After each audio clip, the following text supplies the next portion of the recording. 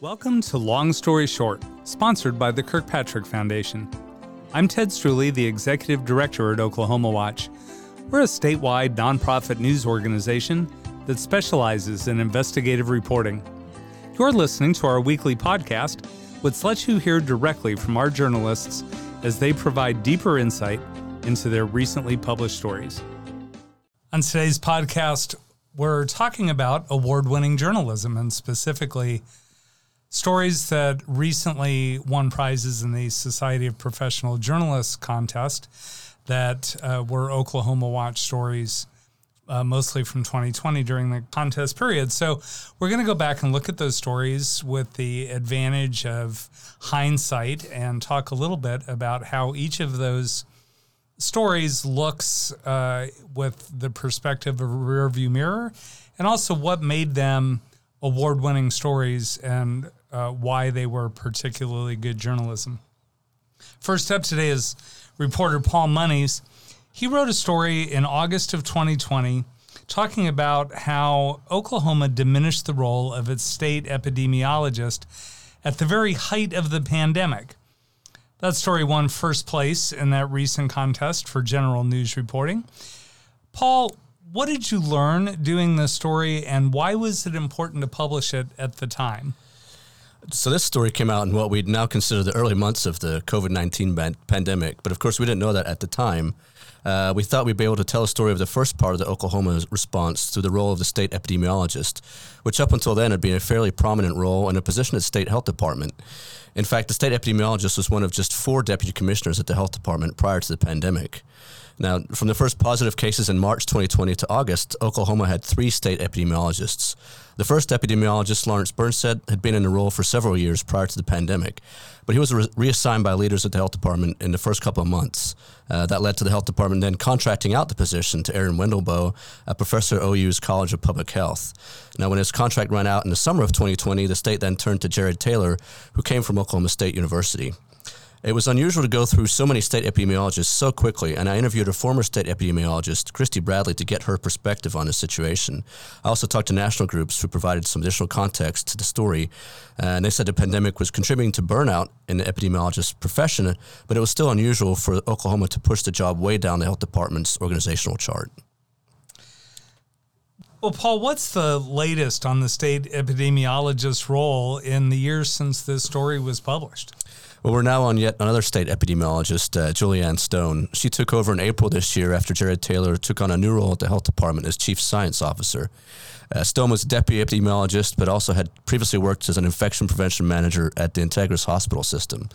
Now, I will note that the health department has made their state epidemiologists available to the media to answer questions, which is a big change from the early months of the pandemic. Much of the state's early communications about the coronavirus came through Governor Kevin Stitt or the high-level cabinet secretaries that were on his coronavirus task force. We're now some 20 months into the pandemic. How has Governor Stitt's response changed leading up to this past summer's surge of the Delta variant? Well, at this point, Governor Stitt has taken a very hands-off approach to the management of the virus. That's been true even in the summer as the Delta variant caused another spike in hospitalizations and deaths.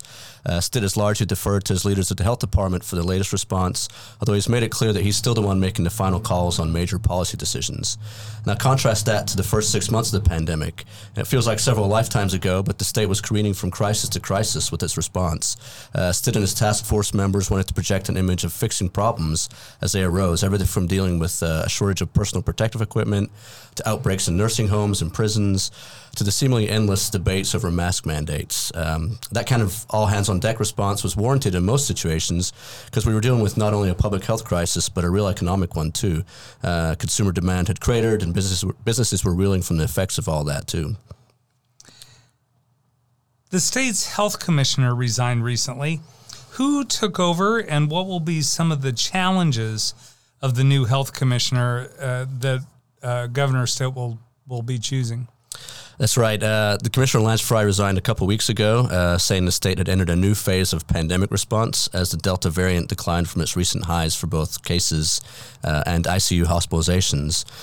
Still, his resignation came just days after it was reported his health department had signed off on a federal legal settlement that would allow a new non-binary gender designation on birth certificates. Now, since then, longtime Deputy Commissioner Keith Reed is now the interim health commissioner. He's working out a new organizational chart after a couple of other departures at the top, including the health department's chief operating officer and chief financial officer. And just this week, the department's posted a job opening for the director of the public health lab, which completed a sometimes controversial move to Stillwater earlier this year. Now, Reed has said he's quite comfortable being an interim commissioner until a permanent commissioner can be appointed by Governor Stitt and goes through a confirmation vote in the Senate. There's really no timeline on when that commissioner might be appointed, but it's also interesting to note that Reed will be the 7th interim or full health commissioner in the last 4 years. Wow, it's a lot of turnover. Paul, thank you. And listeners can read all of Paul's coverage of COVID and the health department and the machinations over there at oklahomawatch.org. The Institute for Nonprofit News honored Oklahoma Watch reporter Whitney Bryan with its Insight Award for her investigative story on an Alva, Oklahoma nursing home's battle to protect its vulnerable residents from COVID-19. That story, published early this year, chronicled the plight of the Beatles Nursing Home, a family-owned operation up in Alva. Whitney, where did the idea for that story come from? Well, Ted, when I was reporting on COVID-19 affecting nursing home residents and staff across the state, I heard a story about a woman out in Alva, a resident there, who took a job cleaning a nursing home just to be inside the facility where her mother was living.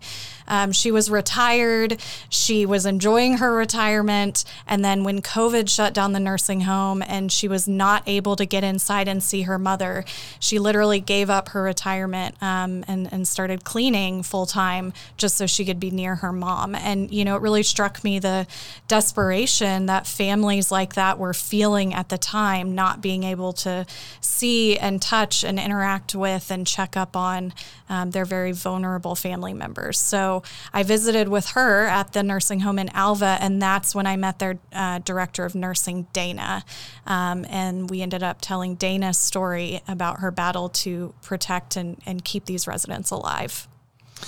You know, I think a lot of times the very best stories that get published, the ones that win awards like this, are those that the reporter took a personal interest in, that weren't just another daily story on the beat, but that really meant something to the person writing them. Why was it important to you to tell this particular story? Well, like I said, I was really moved by just the lengths to which these people were willing to go in order to be near their loved ones. I think we could all relate to that at that time, whether we were talking about, you know, family members in a nursing home or just loved ones that we were, you know, unable to see during that time because we feared that we might make them sick. You know, I had grandparents that I was staying away from because I was concerned that I might, you know, infect them with COVID-19. And, you know, as a journalist too, I'm constantly asking myself, where's the harm? If there's no harm, there's probably no story involved in the work that I'm doing. And so in this case, the harm was really evident. People were literally dying and getting serious, you know, life-threatening infections. And so that sort of tenet of journalism was easily answered in this story, and I knew right away that this would be an important one to tell people. You know, one other thing I think a lot about as a journalist at Oklahoma Watch, I do multimedia journalism, which means I usually have a camera in my hand. And another thing I'm constantly thinking is, can I take our readers somewhere that they can't go otherwise? And in this case, again, you know, family members weren't even being allowed into nursing homes. So I really felt like this was a public service to our readers to be able to take them inside one of these facilities at the height of the pandemic. Well, that brings up a good point. Editor Mike Sherman and I were just talking yesterday about the importance of going in person to do a story, because you see things and hear things and experience things that add a lot to a story that you wouldn't get if you stayed in the office and reported it over the phone, for example, right? And so Alva's not right next door for you, but you were able to drive to Alva, visit the nursing home, and were able to get inside. What precautions did you take while you were there, and what was What was it like inside that nursing home at that time? Well, we started with a lot of conversations inside of Oklahoma Watch about the precautions and the risk to going into the nursing home. And I also had a lot of conversations with the director of nursing and the owners there at the nursing home to make sure that we were doing everything we possibly could to protect the residents there, the staff there, and to protect me, going into the facility. So I was tested that morning before I was allowed to step foot in the door. They did a rapid test on me outside the facility. It was actually a really nice day. So we sat outside and chatted for about 15 minutes while I waited on my test result. And that was obviously negative. So then I went inside, stopped right at the front door where they sprayed the bottom of my shoes with Lysol, doused my hands in hand sanitizer, and they checked my temperature and asked me a series of questions about whether it had a sore throat or a fever recently and that kind of thing. And then the entire time I was inside the facility, I was wearing a gown to protect my clothing. I had on gloves for a portion of that time, but I was using my camera a lot, so that was really difficult to keep on. And I wore a mask the entire time I was in the facility. So we took every precaution we possibly could. Once I was inside, the first word that comes to mind to describe it is just sad. It was really heartbreaking. It was quiet, almost eerily quiet. Staff were moving around quickly, but could only stay in certain areas of the home. It was quarantined off in 3 different wings. Residents were quarantined in their rooms. They could only leave the room in one section of the nursing home because no one there had been exposed to COVID at that point. But all the other residents who had been exposed in some way were stuck in their rooms all day. And I talked to some of those residents who basically said, we were so desperate for our activities to come back, for social life, to see our families, to see our loved ones again. We will take our chances with COVID just to have a little bit more freedom. It was really a devastating scene at the nursing home that day. Well, here we are 10 or 11 months since that story was published. How have things changed? Things have changed a lot at the nursing home in Alva. In fact, I just spoke to Dana. She's the director of nursing, who's really the main character of this story. I talked to her today, and she sent me their numbers for vaccinations, which really were the big turning point for the nursing home. She told me that 90% of their staff are currently vaccinated, which has been a year-long battle nearly for them. They did not have everyone on board in the beginning, but they have worked really hard to get staff vaccinated. So they're at 90% now, and 98% of their residents are vaccinated. So there's no COVID in the nursing home currently, and the vaccines are keeping people from having, worse infections, worse symptoms, really extreme cases of COVID if it does come into the nursing home. So they've allowed visitation to start up again. They're doing activities again. Residents are allowed to move around the nursing home. And overall, it's just a much better, healthier, happier place for the staff, the residents, and their families. Well, great. And listeners can read Whitney's story about the Beatles Nursing Home in Alva and all her other work at oklahomawatch.org.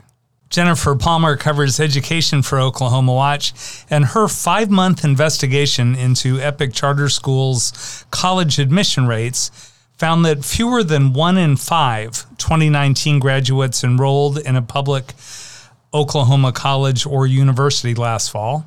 She found that its rate was lower than rates for all of the state's 10 largest school districts. And she found that Epic reported far more high school graduates than those 10 districts, but far fewer students enrolled in a state college. That 2020 story, which Jennifer reported with colleague Whitney Bryan, was recently honored by the Oklahoma Society of Professional Journalists with first place in the Special Report Enterprise category. Jennifer, what impact did the story have, and has Epic made any changes since it was published? So Epic has been undergoing a lot of changes since 2020. Directly related to college going, they have implemented some new programs and have really stepped up to do more, I think, to prepare their high school kids for college. I don't know what their college-going rates are at this point. It took many months to contact every college and university in the state to get those. The state regents does publish that data, but right now 2019 is the most current they have. And of course, we did this and we got 2020. Do we have any idea if their college admission rates have improved since you did the story? Well, not exactly. The main thing that's changed when it comes to college admission is most, I think all, basically, colleges and universities in Oklahoma are now test optional. And from the graduates that we talked to that went to Epic, that ACT score was one of their biggest hurdles. Many of them scored very, very low. Epic's average composite for 2019 didn't really improve in 2020, still about 16.5. The state average went up a point to 19.7, I believe. And Epic stayed stagnant. So that was a big hurdle. But with so many test optional now, I think those kids would have more opportunity to at least apply. So I'm curious about this. Of those 10 largest districts that you compared Epic's admission rates to in that story, are the other 10 districts all traditional brick and mortar schools, or any of them virtual? None of them are virtual. No, we did compare them to some of the other virtuals, but we felt like a more fair comparison would be to the population size, which is because of the size of the district. Right. Is there sort of a wild card in there with Epic being a non-traditional school? Does it attract a different kind of student than the traditional districts attract? Would that affect their college admission rates or their ACT scores? I mean, that's certainly something that, Epic has said. There has been, one of the reasons we wanted to look into this story and that got me interested in it was we'd heard for many years about their low graduation rate. And then at the same time, we see these videos, live stream of their graduation, and it's a huge event with thousands of kids. And we just thought, okay, if this many kids are getting a diploma, like what's next for them? We'd already investigated many other aspects of Epic, and we wanted to see how well prepared those kids really were. One of the more surprising things that I found through reporting that story was just how quickly some of the students were flying through the high school curriculum at Epic. And we ended up doing a separate story more on just the ability to, with an online curriculum, find answers very quickly and breeze through it without really learning much. Were you able to find a correlation then between using an online curriculum and the college admissions? Or is that just sort of an intuitive A seems like it probably equals B? Some of the students we talked to did say they felt like it prepared them better because many of their college courses were online. But these same students told us, they had never taken a science lab. They were never required to read a novel in English. Certain things like this that were major red flags for us and pointed to the quality of the education they were getting. What... You've done a lot of stories about Epic over the last several years. What's the latest? What's on the horizon for Epic now? So Epic's undergone a lot of major changes. Of course, this story came out pre-pandemic. pandemic, if we can even remember what that was like. And they have, the audit came out later that year. That kind of snowballed many things, a grand jury investigation. The statewide virtual charter school board, moved to revoke their charter. And eventually that they came to an agreement and were able to continue to have that school and to authorize that school. As part of that agreement, EPIC's school board has had a complete turnover. They've got a new chair, all new board members. They have severed all ties with their management company, and that has been, a major change for them for a long time. The management company, handled all the day-to-day things and caused some issues for them. Is the EPIC model reflective of other virtual schools doing business in the state, or is there a difference? EPIC's obviously much bigger than any of the other ones, but do most of them seem to kind of follow the same model, or are there big differences there? I think there are big differences. I mean, the size is one, absolutely. EPIC has a lot of unique aspects. The Learning Fund is a big one. I think only one other virtual school has a similar, thing to the Learning Fund, and that has been a topic of investigation of the, state auditors, and has caused a lot of headaches for the school. They are no longer a for-profit. Most of our virtual schools in Oklahoma are connected to a for-profit, and they're more of the national chains. Okay, great. Thanks, Jennifer. You can read all of Jennifer's education coverage, including all of her EPIC charter school stories, at oklahomawatch.org. You've been listening to Long Story Short, a weekly podcast that helps you get deeper into the investigative stories reported by Oklahoma Watch. You can find those stories on the web at oklahomawatch.org. This podcast was made possible by a grant from the Kirkpatrick Foundation, for which we're grateful. For Oklahoma Watch, I'm Ted Struley. Thanks for listening. Oklahoma Watch is a 501c3 nonprofit public charity. We rely on grants and donations from those who read us and benefit from our work. During the months of November and December, we're eligible for a dollar-for-dollar match for all donations to Oklahoma Watch. If you'd care to participate and help us get that $10,000 in matching funds, please visit oklahomawatch.org and click on the Donate tab at the top of the page.